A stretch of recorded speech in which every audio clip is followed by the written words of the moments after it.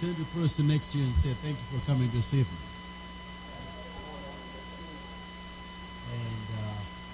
And I know that Dallas is having an ice storm, right?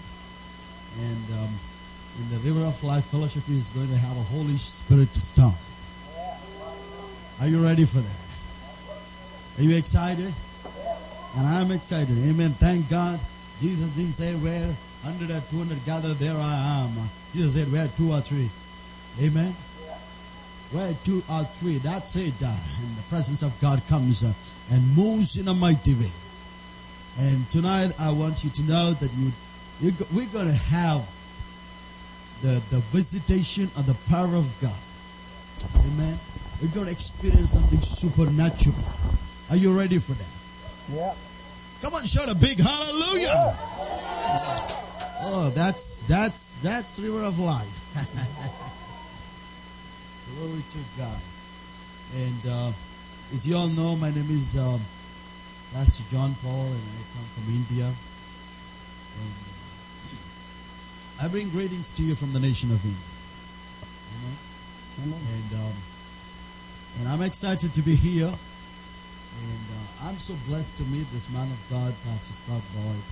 I've heard of him through Evangelist Anthony. And it's like a dream coming to pass to be here in the River of Life Church, to see all of you.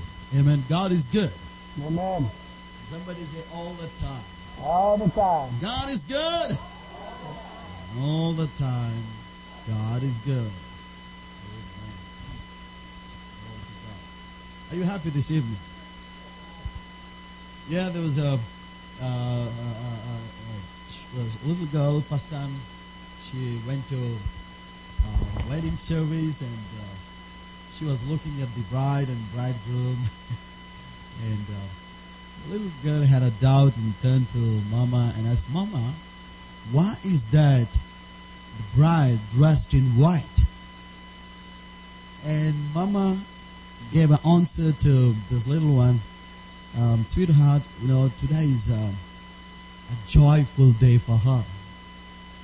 A white color represents the joy and the peace.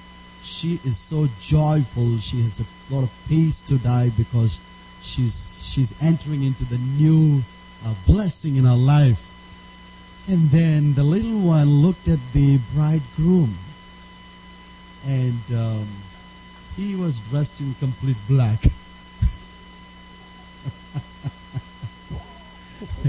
You know what I mean? He got the message. Well, we are not joyful because we wear a black or white dress. We are joyful because the presence of God is here. Yeah. Amen. The Bible says there is joy. There is a joy in His presence. Amen. You can spend, hundreds and thousands of dollars and going and doing to fulfill your pleasures, but that cannot bring joy into your life. Right.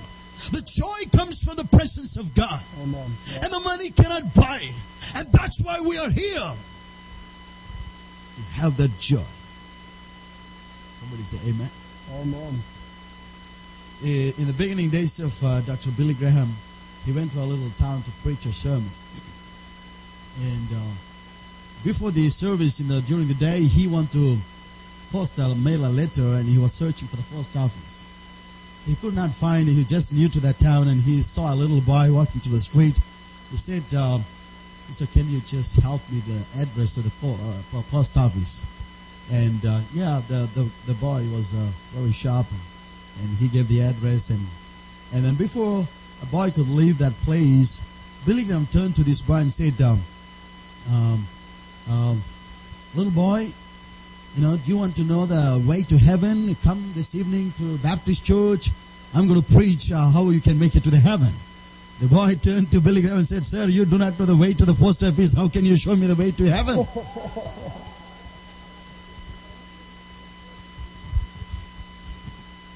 Amen. Glory to God.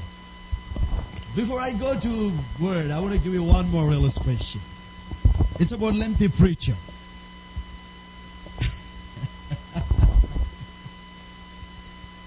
preacher is known for his lengthy sermons.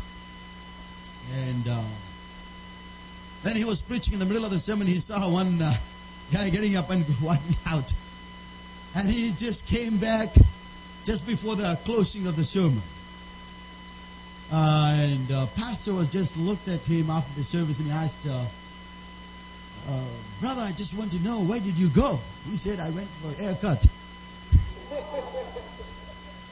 Well, you could have finished that before coming to church. Well, you know, pastor, before when you started the show, my hair was not gone.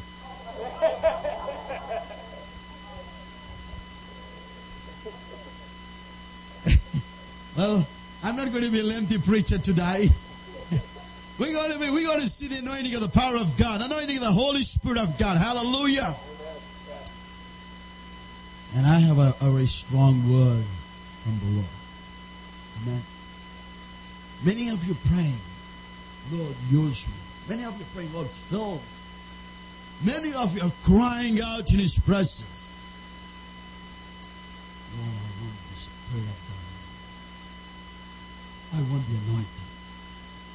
I'm going to take you through a teaching and a preaching of a very clear understanding of the measure of the anointing. Amen. And I want you to, if you have a pen, if you have a note, sometimes it is better. Now, I'm not a good teacher. I'm not a great teacher. But the Holy Spirit is going to give His revelation. I tell you, my friends, before I go to the Word, I come from a small village. I want you to know that I've never been to English medium school in all my life. I studied only 10th grade. Failed successfully 4 times by the grace of God in local language. And I give glory to God for that. And if you find me speaking some, I'm missing some grammar or some words that you cannot understand, you better say, praise the Lord, hallelujah. Well, I'm not learned like you. But it is only by the grace of God, I give glory to Jesus, that I'm able to speak to you in English. You know how it happened? It took nearly 5 years. And I used to go to the presence of God every day. And kneel down and open my mother tongue Bible and open the English Bible. I said, Holy Spirit, teach me. I want to learn English. I didn't go to spoken English classes. I didn't go to any teacher. I went to the teacher. My teacher is the Holy Spirit. Amen. And I began to read with Telugu Bible. That's my mother tongue. And English Bible, word to word, word to word. I see one word in my English and then go to my mother tongue and see what it is. And today, I tell you, I'm not boasting, but some people are amazed.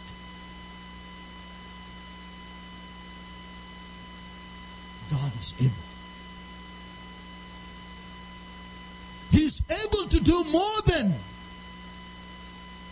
that you can ask or think at this moment. That's how the Spirit of God filled me with His Word just by reading. I still do not know what is grammar. My friends,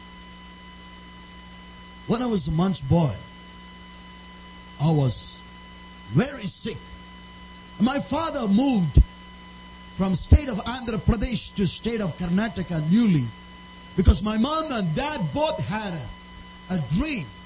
And the Lord spoke to them to leave their own people, leave their land, and go to the other state to preach the gospel.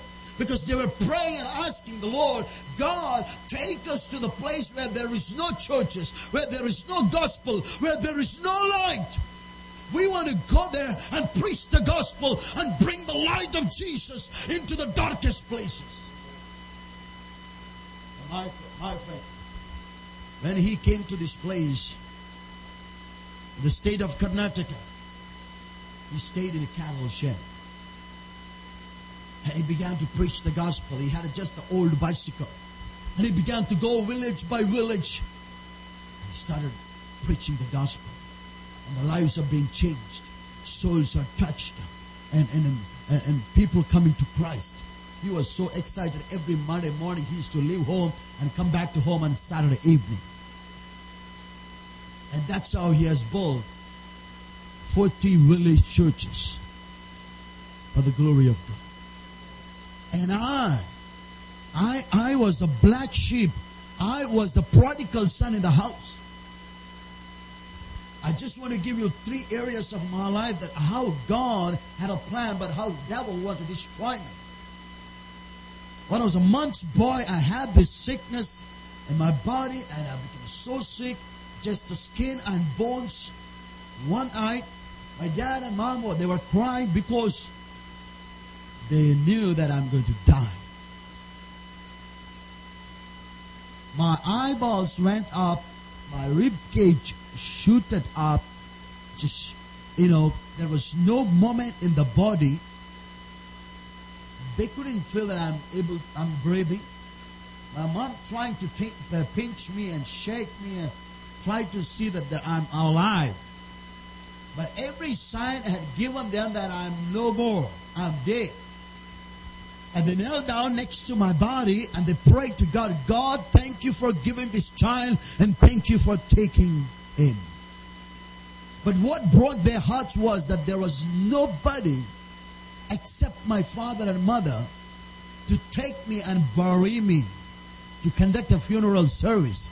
There was no friends, no relatives, nobody. They could not just imagine that none of our family members, our friends, were with us at that time. My dear brother and sister, in that painful situation, in that brokenness, my dad and mom began to cry out to God. And as they were crying out to God, my mother heard a voice say, my daughter, open your eyes and see. I have healed your child. Somebody say, praise the Lord. She do not want to. She would not open her eyes because she know that I'm already dead. She heard that voice again. And when she heard the voice again, I tell you, my friends, when she opened her eyes and saw me, I was totally healed. Like a healthy boy, I was playing. That was the first miracle that Lord Almighty, who had chosen me before even I was formed in my mother's womb, who had a plan and a purpose for my existence.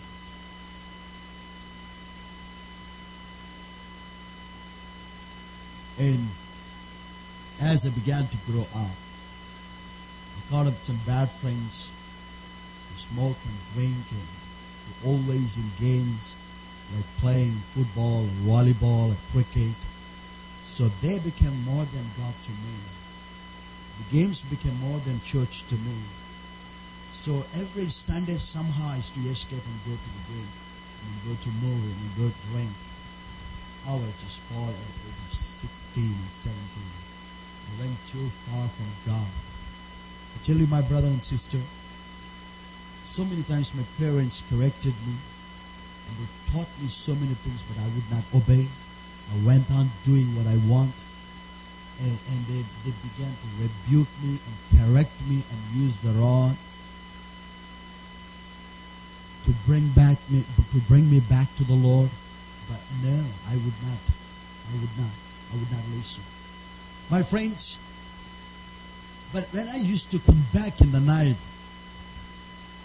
being involved with all this bad company, I used to sleep alone. I would never mix up with my 2 elder brothers and my parents. I used to be alone. And in the night, I used to have a very strange, fearful, scary experience. I used to see the demons coming and sitting on my chest and choking my neck. And when this happens, I cannot move left or right. I cannot even open my eyes. I can't speak. I used to be in a desperate condition of calling somebody to come and help me and rescue me. But no, I mean, it's like total pitch darkness all over, and I cannot speak. I cannot see. These demons used to choke my neck and stop my breath. And I used to feel like I'm almost going to be dead because I can't breathe. Something used to happen at that moment. And I used to think, that's it, I'm going to die. Deep down of my heart, I used to hear a voice calling out, victory, victory in the blood of Jesus Christ. Somebody say, praise the Lord. Victory in the blood of Jesus Christ. Even though I was not in the Lord, even though I was not praying, even though I was not coming to church, but God had a plan for my life.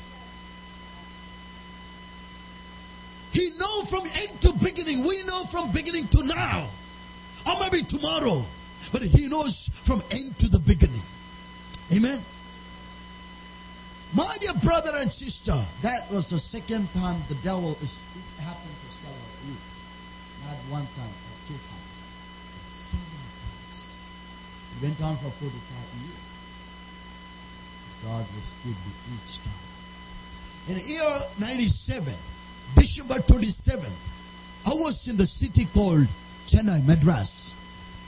And I ran away from my home. And I do not want to be called Christian. I do not want to be a pastor's son. I was enjoying the life in the world. I thought we have a better things in the world than in the church. Because whenever I see my dad and the ministry, we were living in a one room, small hut. That's our kitchen, that's our living room, that's our bedroom, that's our TV room. Every room is one room. Everything is one room. And we never used to have a proper food. And my dad used to go for week-long ministry and come back with a small bag of rice and maybe not even 50 cents of offering. I hated to be called as a Christian. I don't want to go through these sufferings. And he could not put me into a good school. And that's why I never been to English medium school. Studying in English medium school in India, it's not easy. It's an expensive thing. And therefore, I don't like, I just go with the friends. I want to be, I was trying to go into the movie field, not to become a hero or an actor, but work something and earn some money and live my life the way I want. I thought that the world can give me a much, much more than Jesus can give. Just within a week, I came to know that I cannot do anything in the movie field. And I was so disappointed. I was walking to the main road, to the highway. I want to commit suicide. I want to die. I can hear the voice, somebody speaking to me. You have reached to the end of your life, and there is no hope for you. Because the Bible says the wages of sin is death. And as I come to the place and there was nobody, no friends, my family is far away from me, and nobody to rescue me. Do you know, my dear friends, every day 25,000 people in this world are committing suicide. 25,000 people, because they just lost hope. And in 25,000, only 2,000 people are being rescued by the power of God. Somehow somebody will go and just save them. But 23,000 people are dying and going to the eternity hell every day. As I was walking towards that main road, I began to shiver. I began to cry. And I just stood for a moment. I was thinking, I could see a question mark before me. That question made me to think and ask me a question. Why my life is becoming like this? For a moment, I went back to my home. Though they were in a small hut, maybe 400 kilometers far from me where I was at that moment. And we had nothing to be joyful, but yet my parents and my brothers and my sister, all of them were very happy.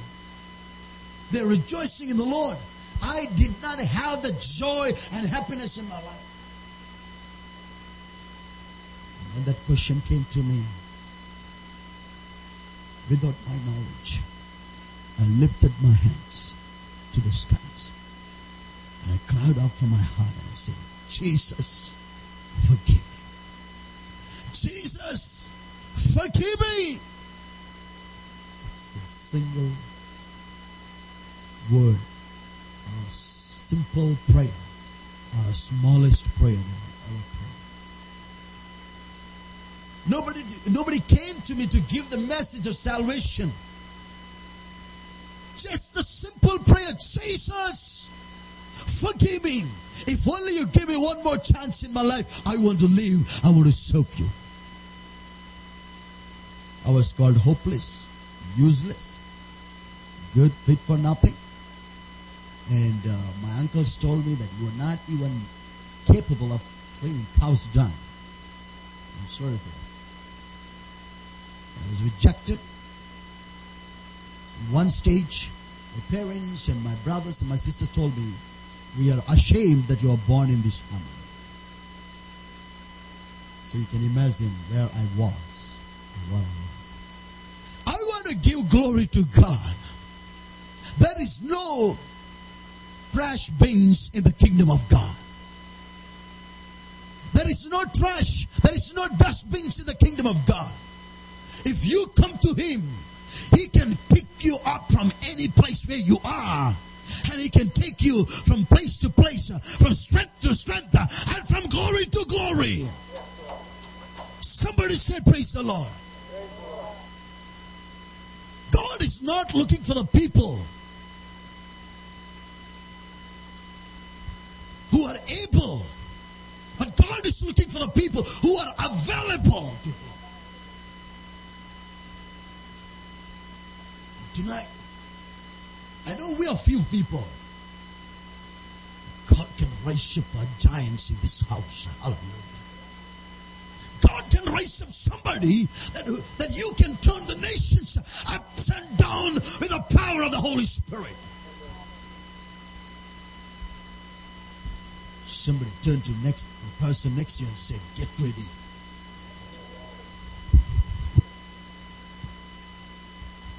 Glory to God. Hallelujah.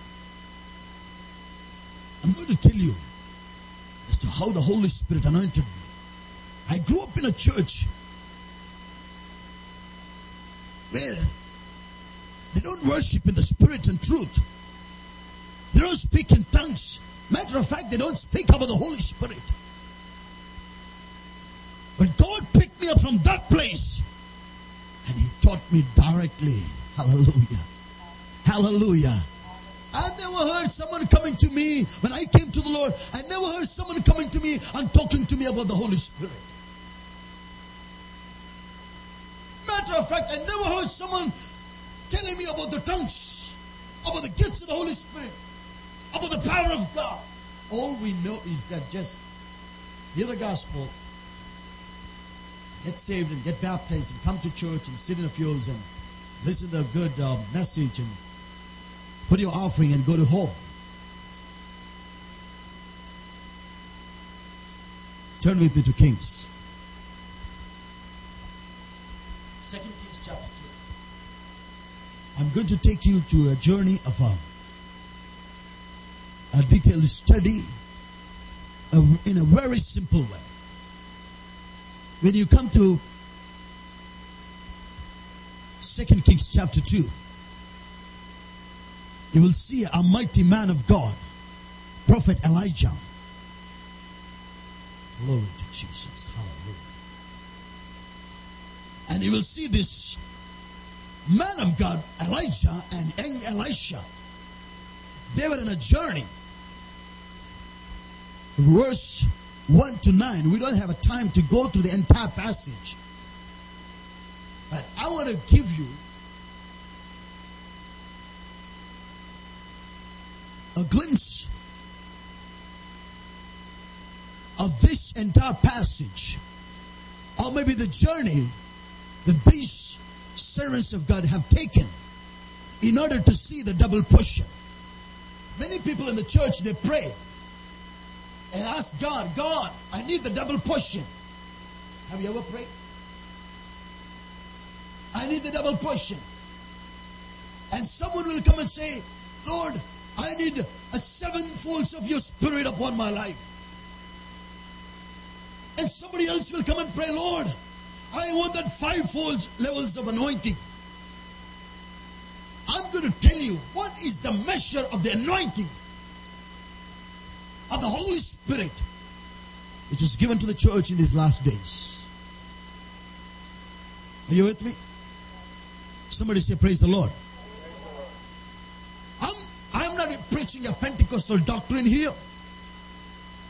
And I'm not criticizing somebody outside who do not believe and move in a spirit. But I'm going to tell you what is written in the Bible. Amen. We are not saved by doctrine. We are saved by grace of God. Amen. And no denomination can save you. We are not belong to any denomination or abomination. We are belong to the Spirit-filled, anointed word who follows and preaches and lives according to it. Somebody say, praise the Lord.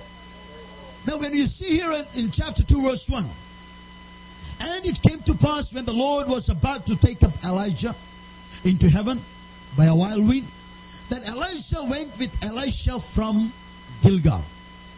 Now, in order to receive the double portion, young Elisha have to go with Elijah from Gilgal to Bethel, and from Bethel to Jericho, and from Jericho to Jordan.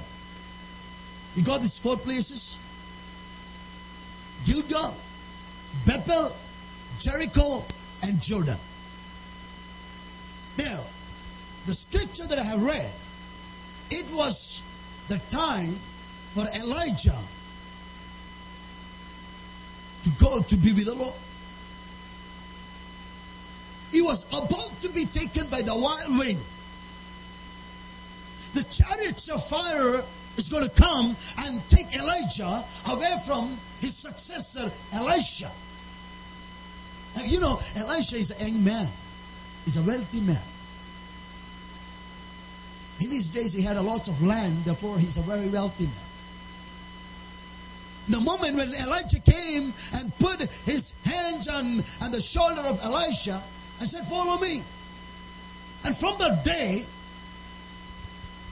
Elisha followed Prophet Elijah. And that's what the Bible says.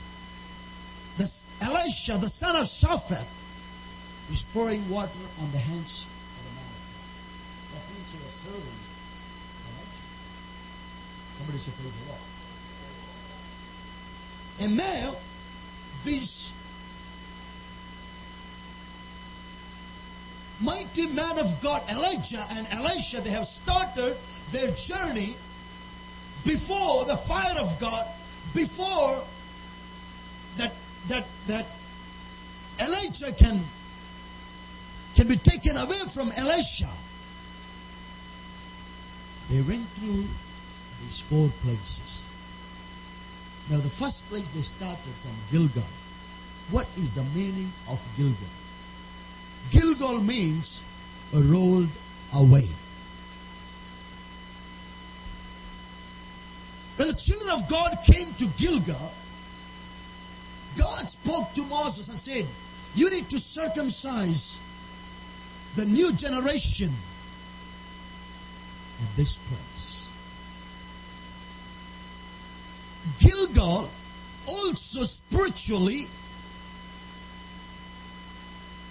speaking, the meaning of the Gilgal is, the Gilgal stands for the holiness. Somebody say praise the Lord. Come on, say big praise the Lord. Hallelujah. The meaning of Gilgal spiritually means holiness. Now, in order for Elisha to receive this anointing from Elijah, the first place, the first requirement or a quality that would enable him to receive this anointing, that he need to learn something about holiness of God. Now, when Elijah and Elisha came to Gilgal, they learned about the holiness of God. Somebody say praise the Lord. The first place or a first qualification for you and for me to have and to receive this anointing is living a holy life. That's why the Bible says, be holy as I am. Unless we are holy, we cannot see him. Now, church, it's easy for us to worship. It's easy for us to talk about the things of God. But when you want to see the tangible, the anointing and the power of God moving in your life, this is the first qualification, not the BTH certificate, not the bachelor's or not the MD degree, not the PhD. For us to receive the fire in these last days, God is waiting for people who are sanctified, separated. Amen. Somebody say praise the Lord. When they came to Gilgal, Elijah said to Elisha, stay here. God is telling him to go to Bethel. And then young Elisha says, Master, as the Lord lives, so shall your soul lives. I want to come to Bethel. Amen. I want to come to Bethel. Many times, in the church, it is people. Thank God for America and all the comforts you have. But in India, people have to come to church. They really have to walk through some villages and far, some kilometers, 5 kilometers or 10 kilometers from church. When they come to church, they don't have air conditions and all the some places no electricity, no fans. They walk and come. Many times you see, even when you have all these comforts, people are not ready to come to the house of God. They don't have time. You see this young Elisha, he's hungry for God. He's thirsty for God. And he's the man of God, the prophet of God saying, you stay here, I'm going to Bethel. He says, no, Master, I want to come there. You see the hunger in him. You see the thirsty. That's what David said in Psalm 42. My soul thirsts after the living God. Amen. As the deer panteth for the water and river brooks, my soul longeth for the living God. What is the deepest desire of your heart? What is the driving force in your life? Have you been driven away by the things of the world? Have you been driven away by the power of God? This man, young man, want to receive the anointing, the power of the miracles and signs and wonders which are taking place through Elijah. He want to see the same anointing. Therefore, he would not stop there at Gilgal. Master, I want to come to Bethel. You know what is the meaning of Bethel? Bethel means, somebody speak to me. Beth means house. El means God. I love Israel. I'm so blessed when I see a lot of Israel flag and shofar and lampstand. Just last month I was in Israel. That was my 4th visit. And next year in the month of April, going to be 5th visit. God willing, in September going to be 6th visit. Hallelujah. I love Israel. Amen. My first overseas trip, it was to Israel. First international flight, I flew to Israel. That's the blessing I carry. Hallelujah. Glory to God. I love being in Israel. My friends, Beth-El, house of God. There is also spiritually another meaning of Bethel is faithfulness of God. You know, this is the place where God visited Jacob. Amen. And Jacob was running away from his father's place to his mother's place called Haran, to the Laban's house. Now, when he traveled the whole through the day and he was so tired, he pulled a rock and he put it on his head and he was sleeping, and he had an encounter from God. There was an open heaven. He saw the angels descending and ascending. He saw the ladder. When was the last time you had a dream from the Lord? We get all sorts of bad dreams every day.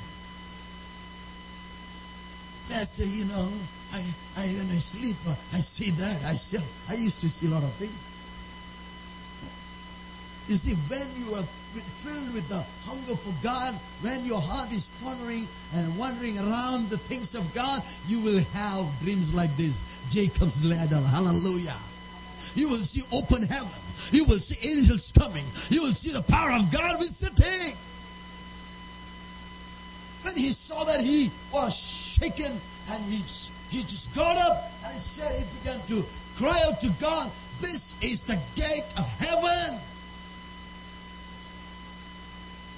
This is the house of God." And then he prayed to God and said, "God, you help me on my journey.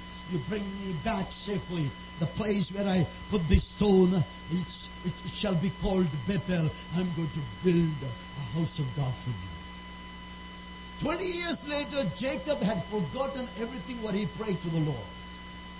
What he said to the Lord. He forgotten, and he didn't go to Bethel, but he went to Shechem, and he was living there. And his daughter was raped, and his sons become murderers. And there was no peace in the house, and he was crying out to God and said, "God." One day God comes to him. In Genesis chapter 35. He said, "Jacob, get up, rise up from this place and go to Bethel." What I want to say is, Jacob was not faithful, but God was faithful to him. Somebody say, "Praise the Lord." Many times we are not faithful, but the Lord that I preach, whom I preach, He is a faithful God. I love that song, "What a Faithful God We Have." When I was in Australia in the month of May, and one day I spoke in Melton near Melbourne among Sudanese fellowship. There was around 300-400 people, and we saw the power of God hitting these young people. And we saw powerful signs and wonders. And on the way I was coming back, and one of the young men from the Sudanese fellowship was playing this CD, and I heard this song, "What a Faithful God Is." From that day, that has been my ringtone in my phone. Somebody say, "Praise the Lord." What a faithful God. Today, church, my dear brother and sister, I want to encourage you. Don't look at your past. Don't look back. Don't look at your failures. God is faithful. Hallelujah. He's able to forgive. Come back tonight. In Bethel, this young Elisha and Elijah, they learned about the faithfulness of God. Now, you need to understand something. When you come to church, the first thing you need to learn of the holiness of God. When you learn the holiness of God, remain faithful in the house of God. Somebody say amen. Remain faithful. You know, many people, they come to church and they learn little bit about the word, little bit about doing some things, and they think, we are the most saints in the world. We are the most anointed in the world. And they begin to act like, they become the big preachers. They become another ministers in the house of God. No, God wants us to be faithful people in the house of God. I tell you the secret. If you remain faithful, God will take you to the next places of Jericho. Somebody say, "Praise the Lord." The next place is Jericho. Jericho the secular meaning of Jericho is moon god. Moon god. We are not going to worship moon god. We're not going to worship sun god, but we're going to worship a living God. Somebody say, praise the Lord. Hallelujah. Come on, church, say hallelujah. Get excited, man. Hallelujah. We are worshiping living God. One missionary from America, he went to a nation called Turkey, another turkey chicken. Did you enjoy turkey on the Thanksgiving Day? I did. This is my first Thanksgiving in America. We don't have a Thanksgiving such as in India. We have every festival except Thanksgiving. Every day we have festival. Because every house has one God. My friends from India, they know well what I'm talking about. We went to Turkey and he wanted to approach this Muslim people. And if we go with the directly gospel, they would not receive, they reject. So he used to gather people in the small towns and he used to tell them stories. So he gathered a few people in one area and he began to tell them a story. Hey guys, I came to your nation. I want to see your beautiful nation. Therefore I need what? If you go to some place you do not know, that's maybe a historical place, beautiful. You need a guide to show you, right? You need a guide to take you place to place and explain things. Therefore, you would be able to understand, right? Now, he said, I came to your nation. I want to see your beautiful nation. And I need a guide. When I was searching for a guide, I saw two guides. One is dead, one is alive. Now, you tell me whom I will choose. Everybody shouted and said, a living guide. Then he said, then why are you following dead guide? Many people are following dead guide. I tell you, there is something about Jerusalem. You go to Makkah.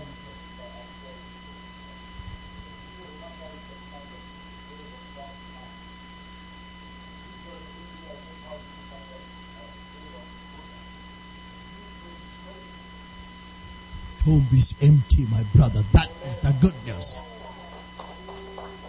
The tomb is empty. I checked every corner and every nook in the tomb that somewhere I can find some leftovers of Jesus or some bone that I can come out and say, Jesus is dead, his bone is here. No, man. It was empty. Somebody say hallelujah. Jesus is risen. Glory to God. Death has lost its victory. The grave has been denied. Are you okay? Am I doing good? Well, now I want you to know how many mistakes you have written so far in my preaching. You not got any? Are you writing? No, I'm not talking about the note. I'm asking how many mistakes that I have made in my speaking. No, you get. You must. So I can walk on down. I can do better. I can correct myself. Now you are teachers for me, though I'm a preacher here. Somebody say, praise the Lord, hallelujah. Jericho, spiritually, Jericho stands for the power of God. Somebody say amen. How many of you like power? You need to have a power, amen. You know, when the power is, electricity is gone. So lots of, everything what we hear in Texas now is electricity is gone. And it took two and a half, maybe 2 hours for me to wait from airport to HX service to the pastor. I was praying in the Spirit. I was not praying for the food. Lord, give me water to drink. I don't know. Everywhere he sees ice. No shops, no people, only cars. And the the taxi that I was in, there was no water. Lord, I need a water to drink.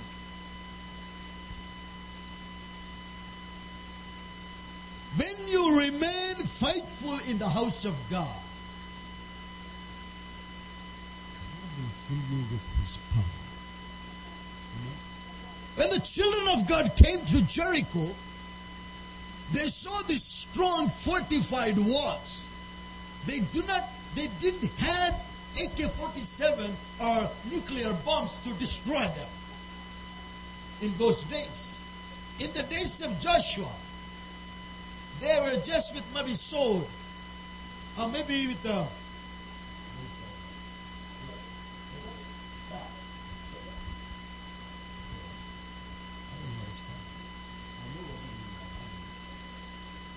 maybe some horses, maybe some donkeys, but they didn't have this technology. They didn't have motherfucking internet and all that stuff.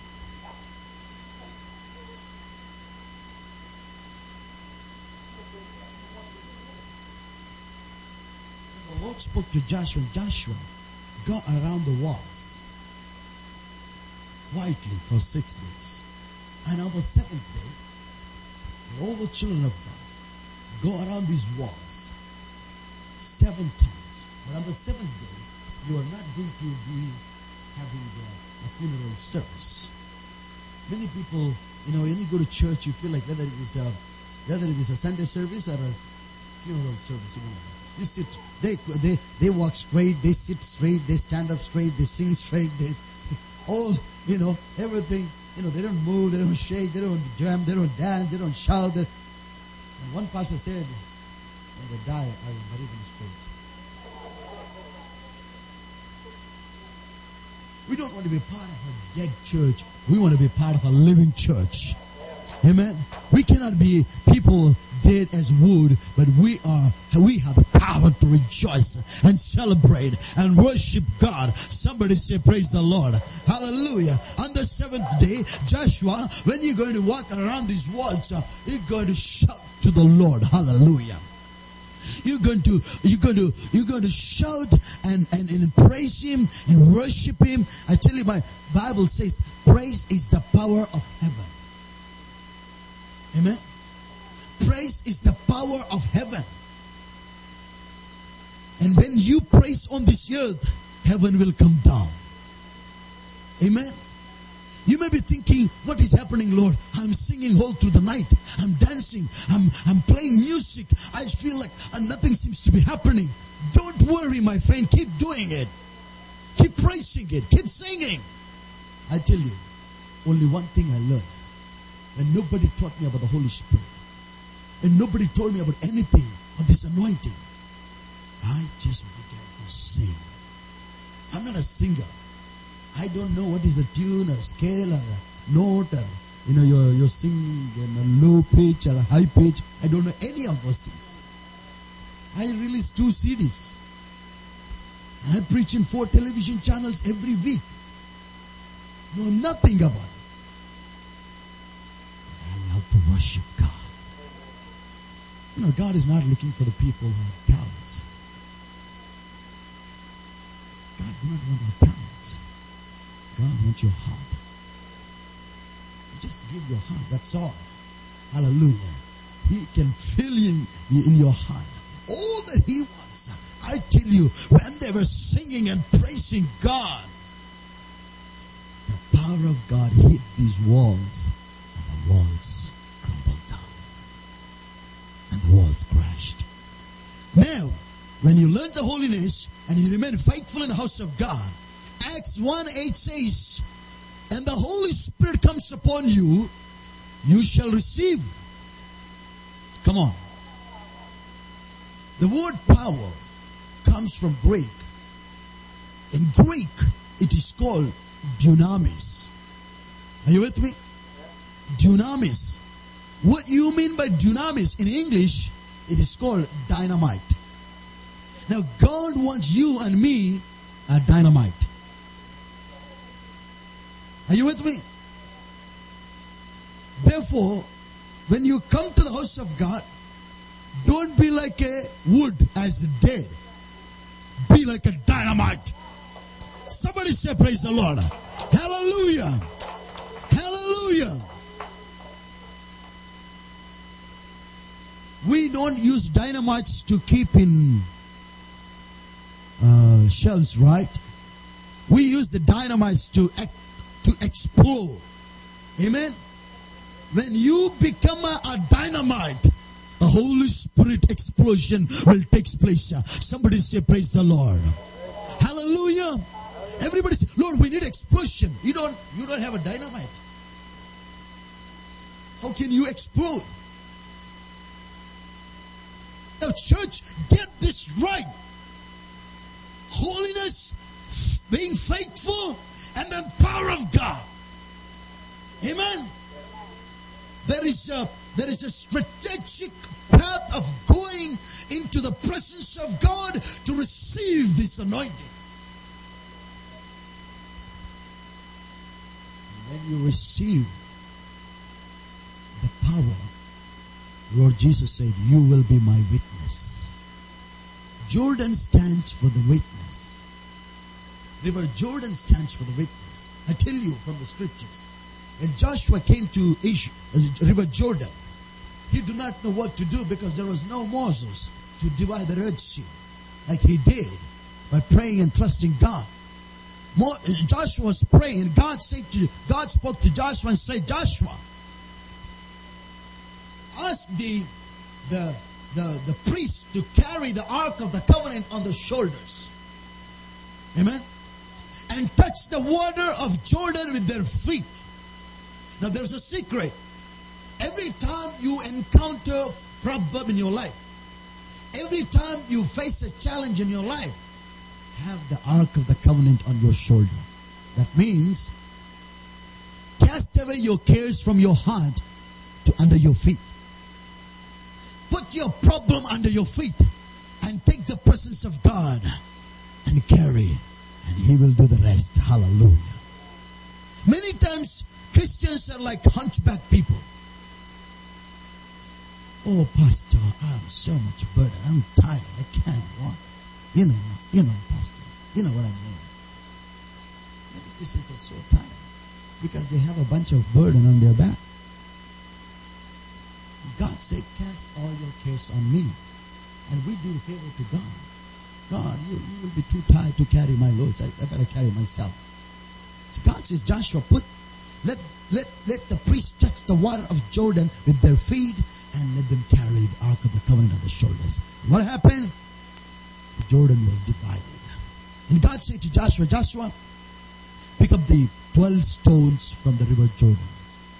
12 stones representing the 12 tribes of Israel. And He said, place it after you cross this river Jordan. But these 12 stones will be a testimony for the generations to come. Somebody say, praise the Lord. Hallelujah. Hallelujah.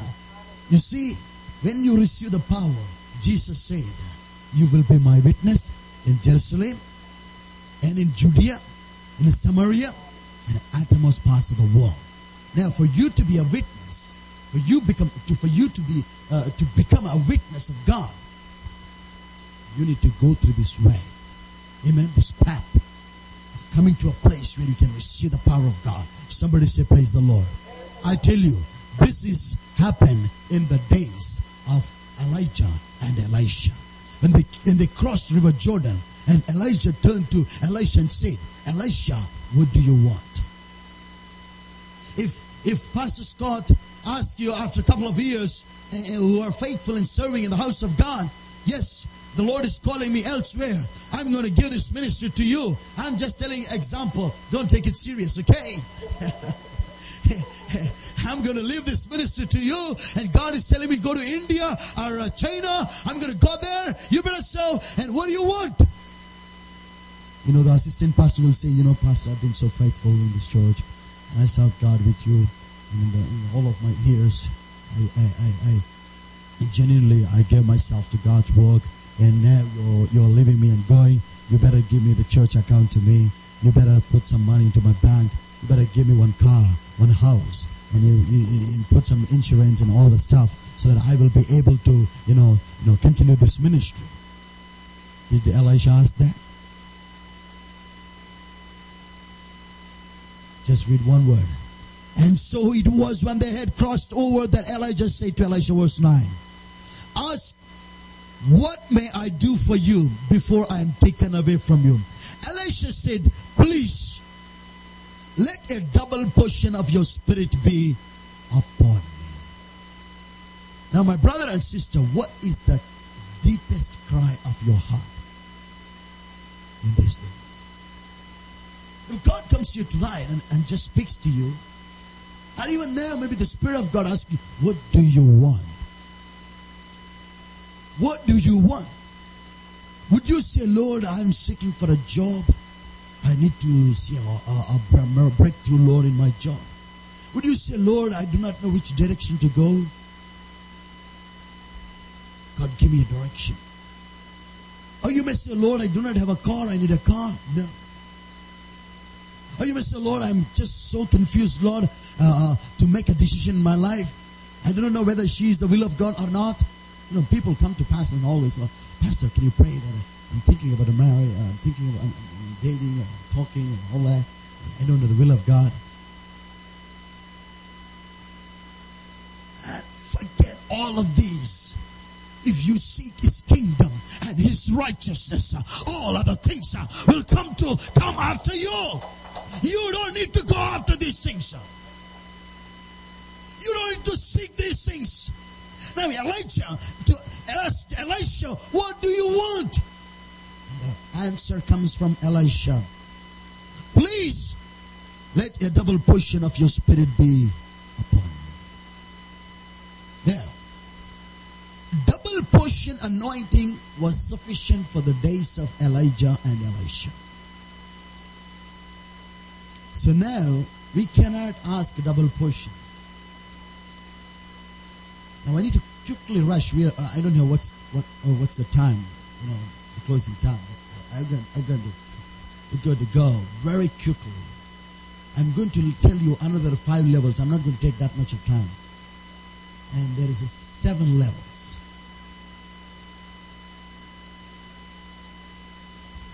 We have just looked at double portion, 5 folds, 7 folds. 2 levels, 5 levels, and 7 levels. Now, my dear brothers and sisters, in the days of David, we see in the Word of God that he had 5 levels of the anointing. Number 1, he had anointing to kill a bear. Second level, he had anointing to kill a lion. And third level, he had anointing to kill Goliath. And the fourth level, he had anointing to rule Judea. And fifth level, he had anointing to rule the entire nation. So, from the David time till the prophets, like Isaiah, like Jeremiah, like Daniel, Ezekiel, they had these 5 levels of the anointing. Quickly turn to your Bible to Ezekiel 47. Come on. Next time when you come to the house of God, everyone must have the Word. I know now you have, everyone have a Bible in their phones and iPads. So you don't carry Bible anymore. Ezekiel 47.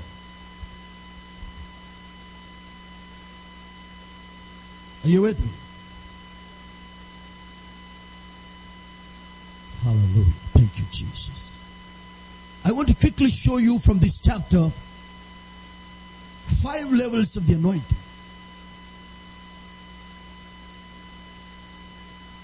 Do you have a King James here or NIV? Any other translation do you have? Pastor, what do you have? Can you read verse 1, Pastor?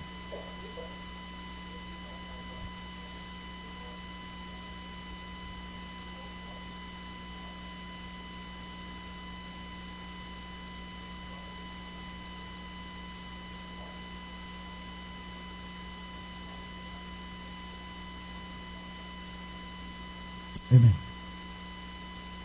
And any other translation, please? I have a King James. Any other translation you have? Yep. Yanagi, go ahead.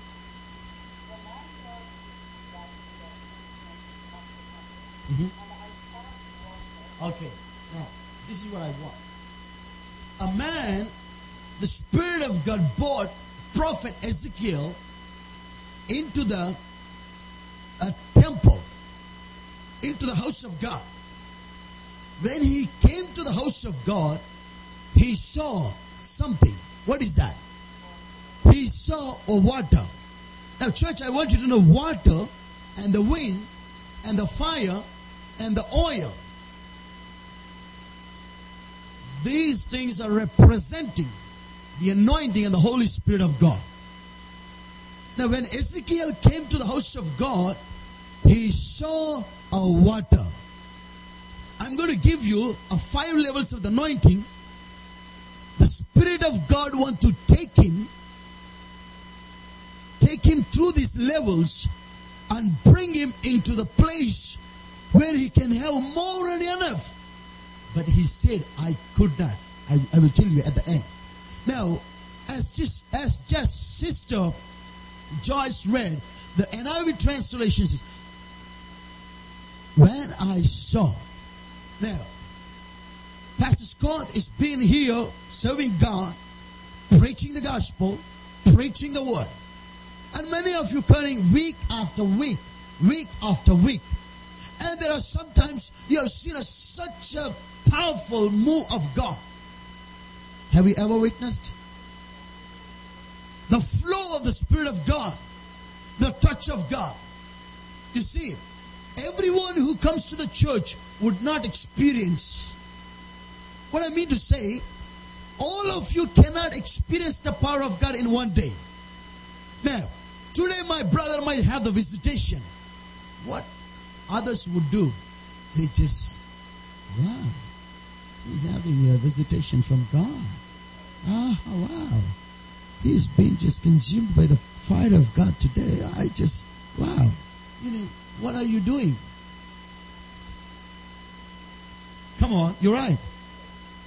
You're watching. There are more people watch than catch. There are more people come to church to watch than to catch the fire. I ask people, wherever I go, are you want to be a watcher or a catcher? Come on. Are you want to be watching for a person who just watches? Wow, that's awesome. That's great. Let me tell you an example. Back in India, the pastor is having a denomination organization pastoral monthly meeting, and they have all through the day. They have a prayer, and the evening, pastor, the leader, will give them a financial support and pray and send them back. Now, almost 100 pastors, most of them from villages. The pastor, the leader of the organization, is on fire. But the pastors who are in the organization are not on the fire. So Pastor God is, message, everything is prepared, and he wanted to see that everybody receives the fire of God, anointing of God on that day. So he decided that he would not close the meeting without everyone experiences the touch of God. So he began to preach, and he began to say, pastors and leaders, these are the last days. You must be on fire. You must receive the fire of God, the anointing of God. And most of them are really, they are serious. And they received the word. And they began to pray. And then everybody began to experience the move of the Holy Spirit. And there were some miracles and powerful testimonies. So the leader was excited to see the move of God. And then at the end, some of the pastors are coming up and testifying and giving glory to God. And all went on well. And at the end, one pastor came up and he said, I am so blessed today. I saw the power of God. My goodness, I tell you, you people have shaken so much. You people have, wow. I wish that one day it will happen to me. When he said that one day it will happen to me, the leader got mad on it. Hey, come on, man. Start music. He called the songwriter, start singing. And we don't have this kind of thing. We have a drum, just beat, dun, dun, dun, dun. Just start beating the drum, man. And he called the pastor, start singing. Until this man receives the anointing today, we will not close the meeting. It was already 5 o'clock. The 6 o'clock, these people have to go to the bus station. Otherwise, they will not get the bus through the night. They have to be in the bus station. Oh my God, every man, pastor God, oh my God, that's it. We have got fixed up today. We are fixed up here. And this man was testifying. He stood there and everybody began to clap and sing and worship. And pastor, the leader, somehow wanted to see this man under the power of God. The moment they began to sing, pastor began to sing and put his hand on his head. You know what happened, this man? He fell and began to scream and speak in tongues in a moment. In a moment. Don't say amen. It is not true. He began to act as if he is a more powerful anointed than everybody we've been giving testimonies through the day. You know what happened? It's very funny example. The moment this leader put his hand on his head, he began to manifest and scream and shake and clap hands and began to speak in tongues. And that's when the leader said, yes, see, even he received. Now it is done. Let's finish the meeting. He prayed and he finished. He gave the financial support and he sent them out. When the pastors came to bus station out of the church, I said, what happened to you? How come whole through the day you didn't have a move? In a moment you just got it like that. Otherwise what? He's not going to leave me. I'm going to stay in the bus station whole through the night. Who wants? That's why I just acted.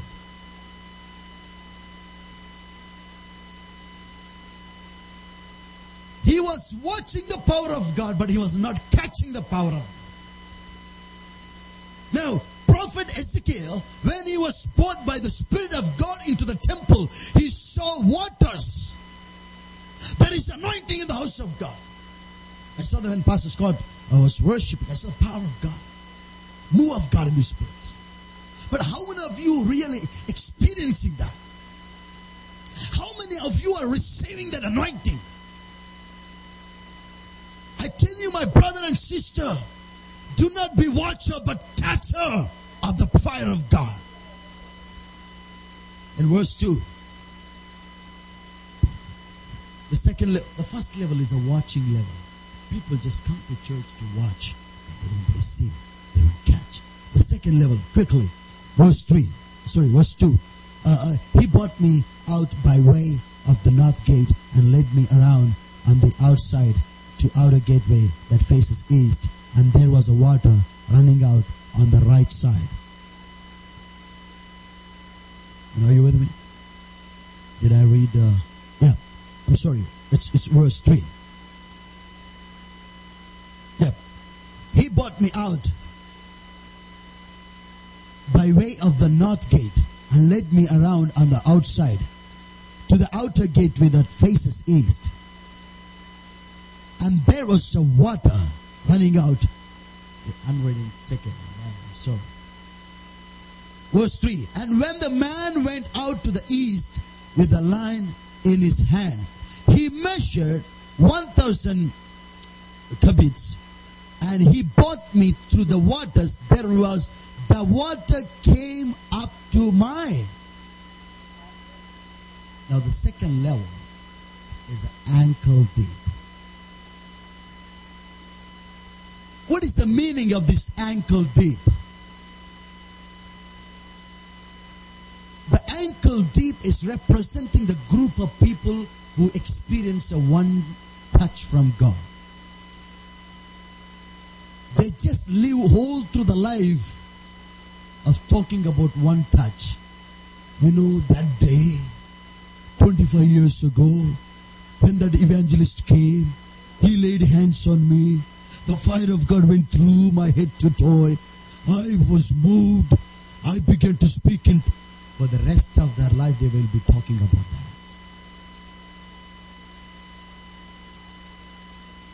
You will receive the Holy Spirit one time. But the refilling of your spirit through the anointing is every day. It's a daily process. You would not have a McDonald's one day and say, wow, I am satisfied the rest of my life. I would never go to McDonald's again. Would you say that? Hungry Jocks or Starbucks. You will go again and again and again. Why? Because you are hungry. And in the same way, you cannot live with a one-day experience. I want to have a group of people who will have a daily experience with the Holy Spirit. Amen. Daily, every day, you feed your physical belly 3 times a day. Somebody 5 times, somebody 7 times. They are so anointed. Keep eating.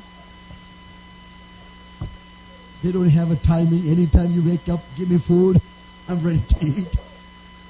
But what about your spirit? Don't live in the ankle tape. Don't live in a shallow experience. Now, let's move quickly. And the word says, the third level is a knee deep. Now read verse 4. Again, he measured 1,000 and brought me through the waters. The water came up to my knees. And what is it? What is this representing for? The knee deep. Knee always sounds spiritual. We kneel down and pray. Amen. We bring our voice before the Lord, kneeling down. We cry out to God on our knees. Wow, that's awesome. That's powerful. But at the same time, there is something dangerous about this level, this third level. When you come to this third level, you will become so self-centered, a selfish child of God, that you are praying, but you are praying for yourself every day. You don't think about others. You don't think about your neighbors. You don't think about the need in the church. You don't think about evangelizing people. You don't think about sharing the gospel. You don't think about the homeless. You don't think about the drug addicts. You have the anointing. You are not in the place of watching, but you are already caught something. You already, you are catching the power of God. You came through watching level to the knee, ankle, from ankle to knee. It's good, but never be carried away by your own needs. You pray hours together. You pray for yourself. You pray for your husband. You pray for your wife. You pray for your children. You pray for your grandchildren. You pray for the house. You pray for everything what you want. But have you ever come to the presence of God and said, Lord, what do you want me to do? What is your plan for me? How can I fulfill your call upon my life? Now the fourth level is, again, verse 4. He measured 1,000 and brought me through. The water came up to mine. That is the fourth level. Now you see, this is 100% dangerous level. You know why? This man of God was in the water. Water came up to the waist. That means half in the water, half. The people, when they come to a certain level, you become a kind of an easy person. Now, if you know about the anointing, you know about the power of God, you know about the anointing, you also know how to manipulate. How to, make things. You become a spiritual little you're grown up, and you can even say, oh, God can understand. God knows. He forgives. I'm not a judgmental preacher, but at the same time, you see, 50% was in the water, but the 50% of the body in the world. You can be in the church. You can be involved in doing many things for God. At the same time, you will also be leading a life that brings reproach to God. Including me, I'm talking to all of us. Now, church, this is so dangerous. When you are become somebody in the church, somebody in the ministry, be careful. We need to be careful. We will be carried away by things. 50% in the water. 50% above the water. That means you can be in the house of God. You can be serving God, and also you can be serving the world and your flesh. This is a dangerous place. That's why God said it to the prophet, verse 5. Again, he measured 1,000, and it was a river that I could not cross, for the water was too deep, water in which one must swim, a river that could not be crossed. The fifth level is the level that God wants to take Ezekiel to deep into the water, so that water would run above him. He could not stand in the water because that's the place he cannot stand. He has to swim. Now, I tell you, he says in the beginning itself, and it was a river that I could not cross. Now we see the anointing of the fifth level that God wants to take him above the fifth level, but prophet Ezekiel is saying, I could not cross. Now don't stop there when God wants to take you to the experience of what David said, my cup runneth over. You cannot control the anointing. You cannot say, God, give me only this much. I cannot take it more. No. God wants to take you through a level of a deeper experience where you will totally immersed, drawn in the presence of God, so that the anointing of God can flow above you. Somebody say, praise the Lord. One day, one pastor went to Reinhard Bonnke. I love this man of God. Last year, when I came to first time in all my life, first time I came to the United States, it was to be in the CFAN headquarters in Orlando. And that's when I met dear man of God, Evangelist Anthony. And that's the connection brought me here. Glory to God. Somebody say, praise the Lord. Hallelujah. Somebody say, praise the Lord. Thank God for Anthony. Thank God for Pastor Scott.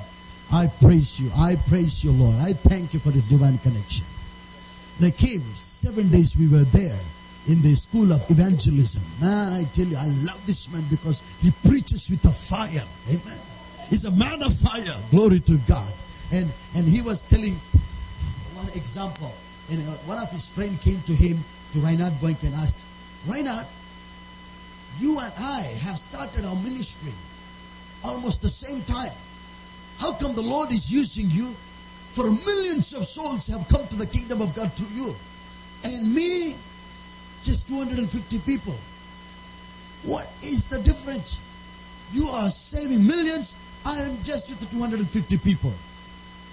Reinhard Bonnke turned to this friend and said, friend, I would like to give you an example. I want to drink a hot coffee. And I go to kitchen and I saw two stoves. One is burning and one is not burning. Now, which one I choose to make a hot coffee?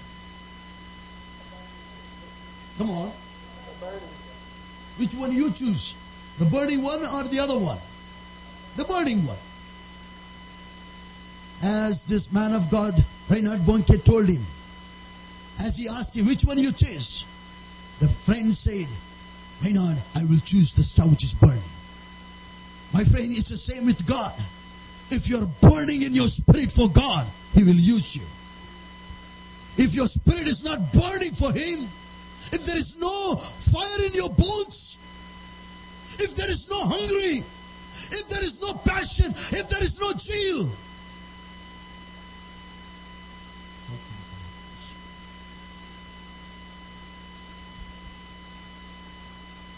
lastly, thirdly, and finally, quickly, Jesus had 7 levels of the anointing to fulfill his mission on this earth. Now, when you see in the Revelation chapter 1 and chapter 1 and chapter 2, 3, 4, 5,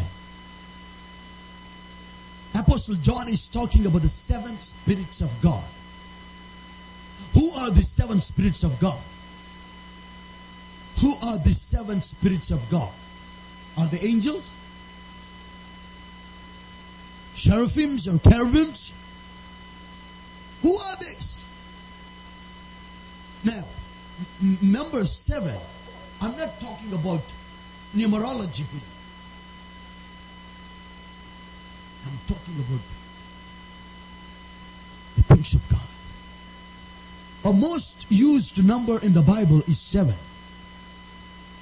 7 stands for perfection.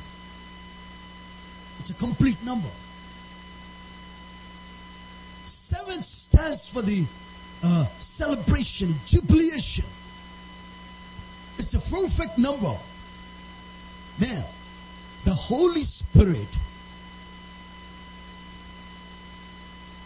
stands for the perfection. Holy Spirit is not 25% or 50%, but is pardon me, sister, 100%. Now Jesus, turn with me, Isaiah 11. Quickly, Isaiah 11, verse 2. I'm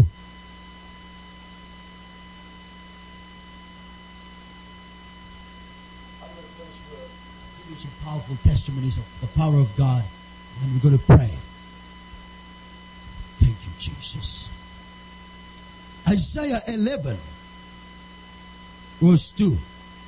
Somebody say, praise the Lord. Hallelujah. Glory to God. Come on, somebody, can you read it for me? No, sister, Isaiah 11. Isaiah 11, verse 2. The Spirit of the Lord will rest on him, the Spirit of wisdom and understanding, the Spirit of counsel and might, the Spirit of knowledge and the fear of the Lord. This passage, this scripture is talking about Jesus. There shall come forth a rod from the stem of Jesse, and a branch shall grow out of his roots. The Spirit of the Lord. Somebody say hallelujah. Hallelujah. The first level. The Spirit of the Lord. Jesus said in the Isaiah prophesied about Jesus. And Jesus came to synagogue and said, the Spirit of the Lord is upon me to preach the good news, good tidings. Amen. And the second level is a spirit of wisdom. And the third level is a spirit of understanding. And the fourth is a spirit of counsel. Fifth is a spirit of might. And sixth is a spirit of knowledge. And the seventh is a spirit of the fear of God. You see the 7 levels? Or in other words, 7 spirits. It's nothing but Holy Spirit. Amen? It's nothing but Holy Spirit. Now, church, here is the key. I know I have a key here. But I'm giving you a key to unlock your spiritual destiny this evening. Your destiny for God. Now, many people come to church and they ask, Pastor, pray for my child, pray for my daughter. They need to have a wisdom from God. They need to have a knowledge from God. They need to have a anointing, all that is good. Now, I tell you, when you receive Holy Spirit, you will receive this 7-fold anointing in your life. Amen. Holy Spirit is not just given to speak in tongues. Holy Spirit not just given to to shake a little bit, to jump a little bit. No. When the Holy Spirit comes upon you, you shall receive power. You know what do you mean by power? Who will be in the place of power? I'm talking secularly. The most talented people, most qualified. They should have some skills in them that will bring them into the position. Now, spiritually, in the spirit kingdom, if you have this visitation from God and receive that power, the Holy Spirit means not just clapping or not just worshiping and shaking a little bit and speaking. No, don't think. Holy Spirit is much more than just talking in tongues, speaking in tongues. Much more than just shaking a little bit.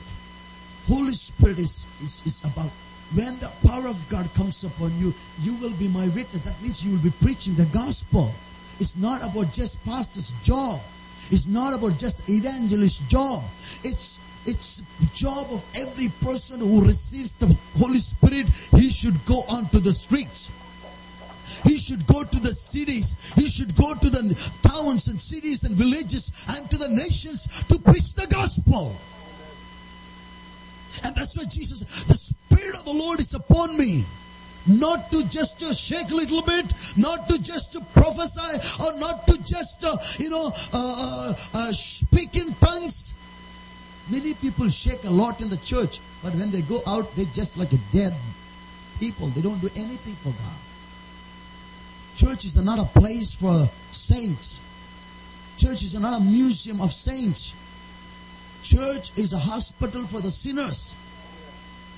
Many times, if some people, homeless people comes, or some drug addict comes and sits here, you feel so uncomfortable. You know why? You know that he's a drug addict. He's homeless. He may be smelling bad. The environment is changed. You don't feel like the way you felt the last Sunday because somebody else is here who is not in the same spirit. You act super spiritual and you don't love these people. The Spirit of God, the anointing of God is given to us to love everyone, to preach the gospel to everyone. Somebody say, praise the Lord. Hallelujah. And the second thing is spirit of wisdom. Now when you go to the schools and colleges, the books in this world will give you knowledge. Wisdom comes from the Lord. That's why the Bible says the fear of the Lord, the fear of the Lord is a beginning. Wisdom. Solomon didn't ask for the knowledge. Solomon asked for the wisdom. Now you are maybe most qualified people and I'm most unqualified person preaching to you. But I want you to know that with this wisdom, that this teaching, or this revelation, or this message, I have not prepared in a Bible seminary. I have prepared in the presence of God. It's the wisdom. We have too much of knowledge. That's why America is advancing in technology.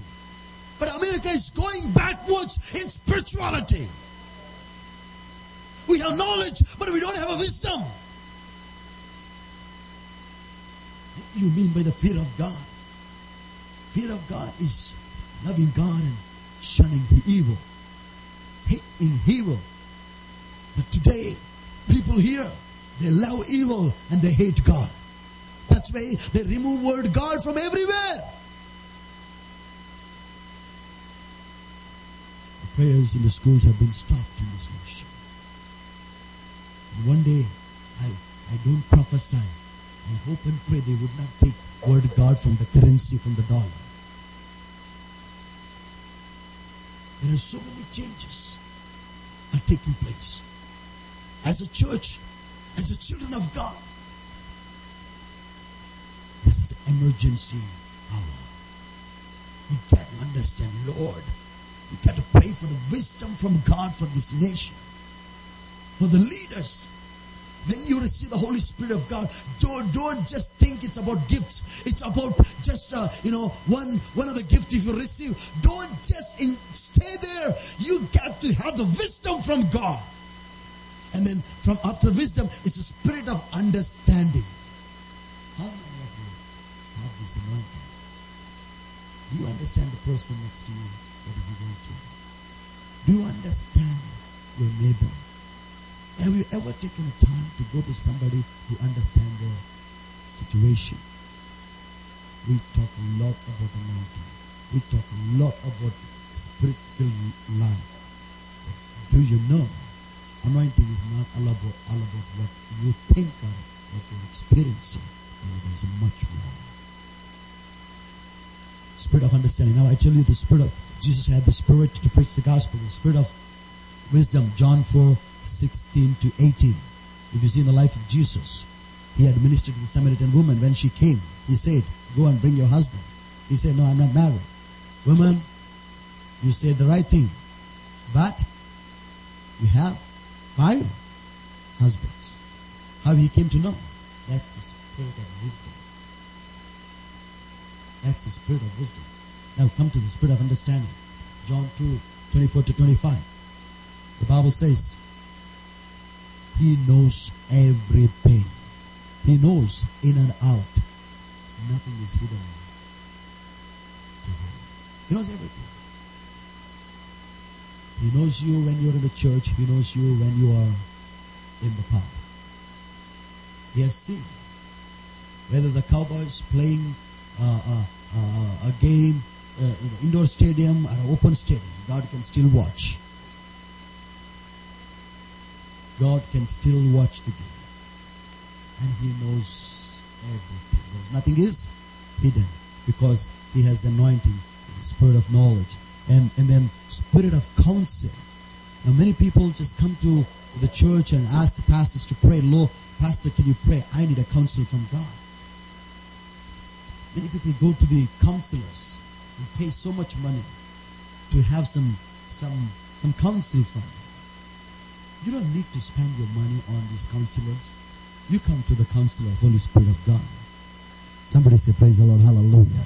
He will give you best counsel. Amen. No PhD person can give you a counsel the Holy Spirit gives.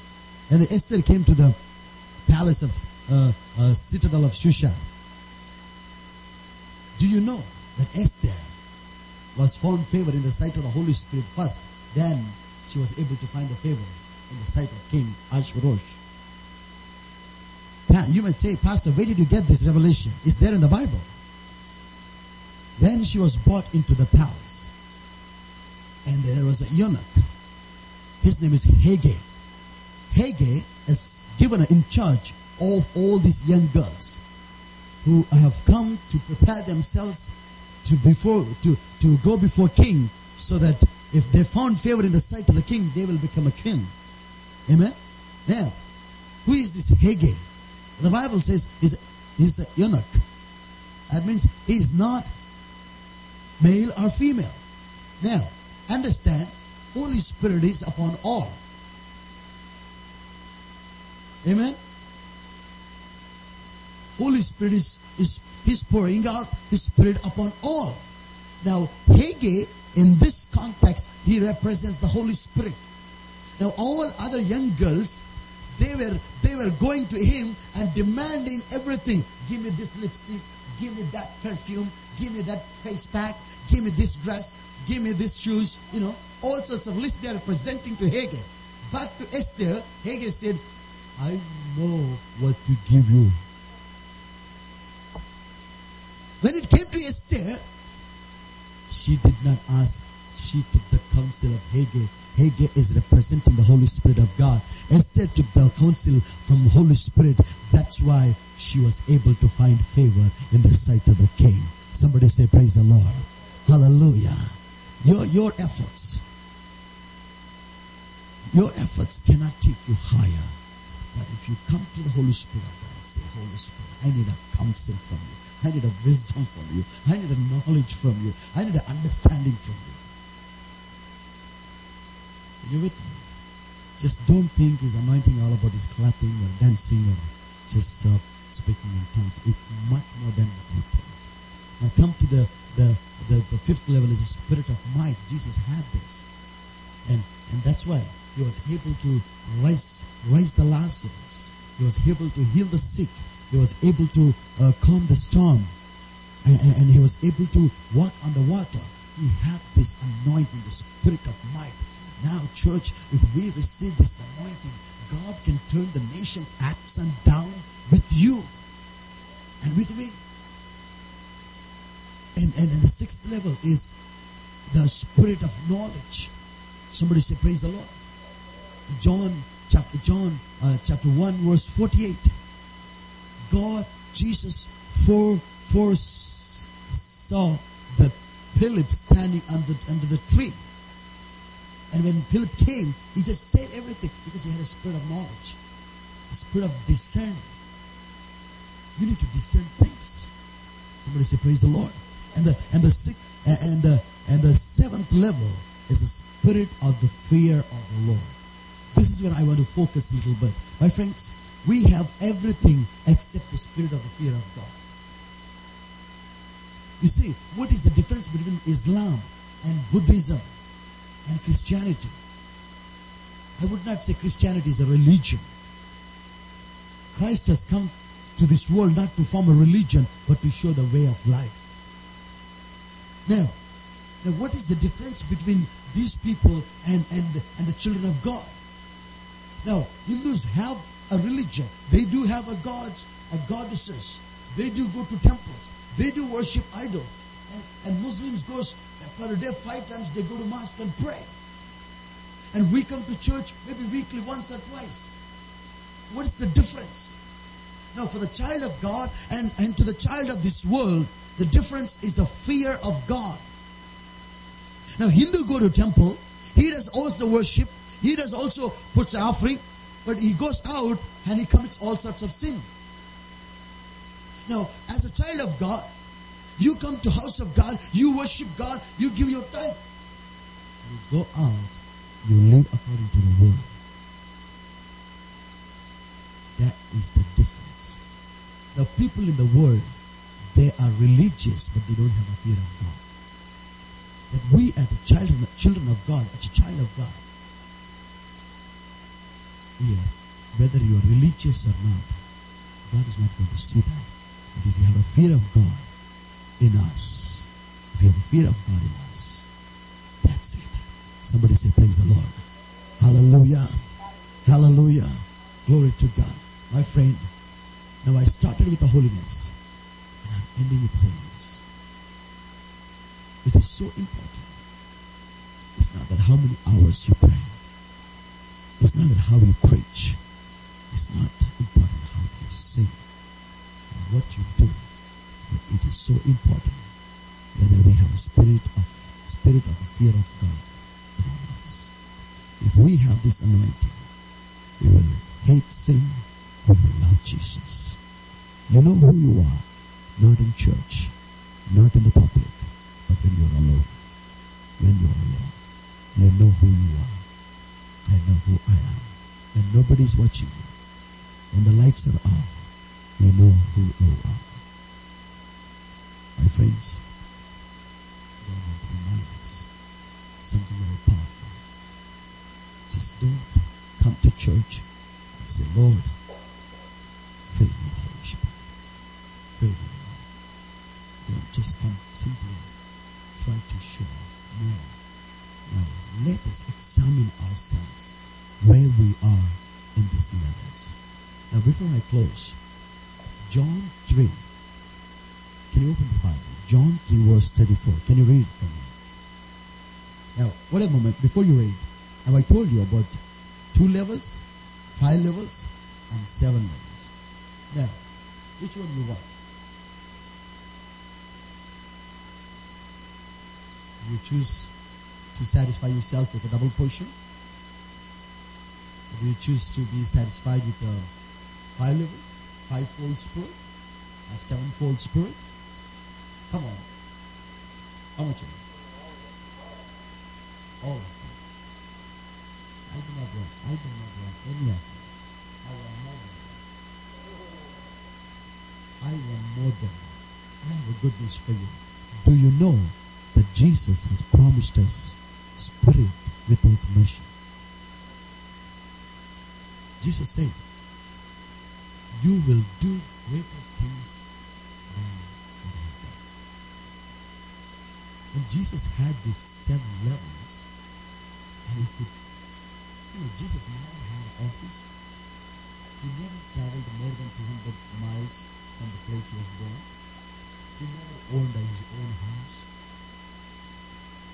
He never went to university. He never had any theological degree.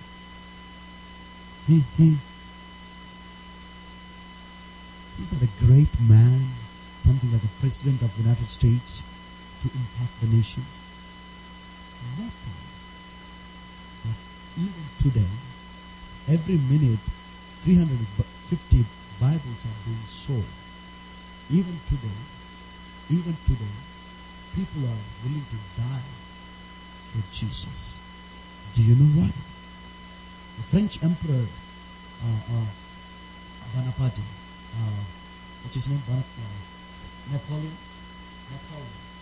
He said, I know I have seen men, but I cannot compare any man with Jesus. Do you know why he said that? I have seen Nero, I have seen Alexander, I have seen many rulers. In front of their own eyes, before even they died, their kingdoms vanished. But how come this man died at the age of 33, his kingdom is still existing? How come his kingdom is still being populated everywhere? Atheists are becoming the theists. Why? Because the most people in the world who read the Bible, it's not Christians, it's scientists. People who read the Bible most in the world are scientists and atheists. They read it because they want to find something that there is wrong, but they cannot find. Darwin died and gone. I tell you, he repented before he died. I have read a book from a scientist from England talking about Darwin's entire life. Many people think a lady of hope been there and prayed for him and led him into the salvation. No. There was an evangelist who was preaching the gospel in his house. And they have evidences. They have got all the evidences that there was a funds transferred from Darwin's account to the missionary group in America. To preach the gospel. It happened at the end of his life. He repented for the, what he said in his words? Listen carefully, this is so powerful. He said, in my youth, in my immature thoughts, I wrote something which I really do not know. But I never thought that this philosophy will go as a wildfire. Do you know, devil needs something which is apart from truth. Devil needs something which is not true, so that he can take it as a tool and cover it up the truth. And this is what devil did. Devil was waiting for this theory, evolution. And that's it. And Darwin gave.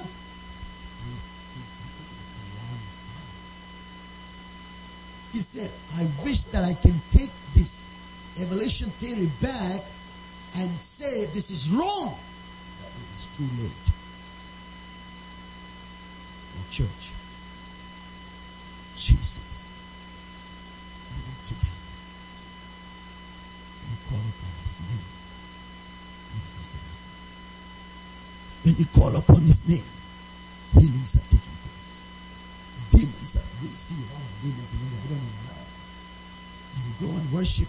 You see, I will show you maybe after the service on my iPad. People, when we worship, people just manifest and tremble. And Pastor Anthony witnessed some of those. And they manifest like a snake. They will play. We don't have some magic power. We don't have an extra strength to do those stuff. No. When you say Jesus, demons will tremble. Hallelujah. Can you stand up and lift up your hands and close your eyes and cry out to God, God, I need the full measure of the anointing. God, I need a full measure. Hallelujah. Full measure. Hallelujah. God has not given us a spirit. He has not given us a spirit with measure. He has given us a spirit without measure. Somebody say, Lord, I want the spirit without measure, oh God. I want my cup to be filled. Hallelujah. I want my cup to overflow. Thank you, Jesus. Come on, everybody open your mouth. Everyone. I want everyone to cry out to God. I want everyone to experience the power of God. Oh, thank you, Jesus. No double portion, no 5 levels, no 5 folds, not 7 folds, but full measure to shake the nations. If you have that anointing, you will not remain silent. You will not be quiet. You will go to highways and byways. You will go to the streets. You will go to the drug addicts. You will go to the homeless. You will go to the streets, and you will bring people to the church. If only you do this, your church will not be the same. You will see people pouring out. You will grow from strength to strength. You will grow in number. Soon and very soon, you will see revival. You will see revival. Come on, church. Come on, cry out to God.